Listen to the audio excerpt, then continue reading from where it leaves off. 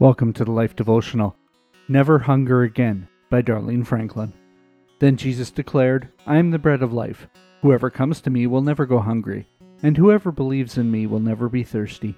John 6:35. Carolina faced a problem. How can she get to work without gas in her car, without cash or available credit, or even breakfast? She drove to the nearest gas station and tried both her cards. Nothing available.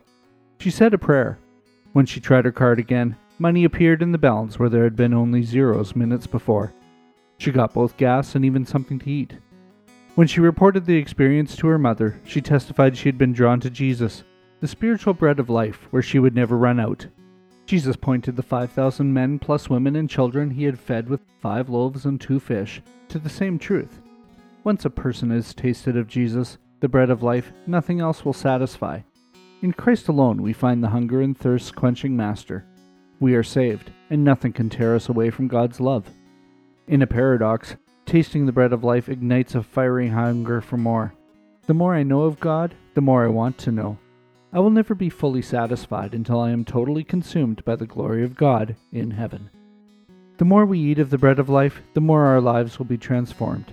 We will long to spend more time with the Lord, just to visit and get to know Him better. He will meet with us and meet our needs. A prayer for today. Bread of life, once I've tasted of you, nothing else can satisfy. I thank you that you supply all I need now and forever. Amen. Go deeper. On a sheet of paper, write a time and place where you will commit it to a daily, quiet time for the next 3 weeks. It doesn't have to be long. During those times, speak, draw, write, take notes, or sit in silence. Whatever works for you. Read further. Customize your quiet time on thelife.com.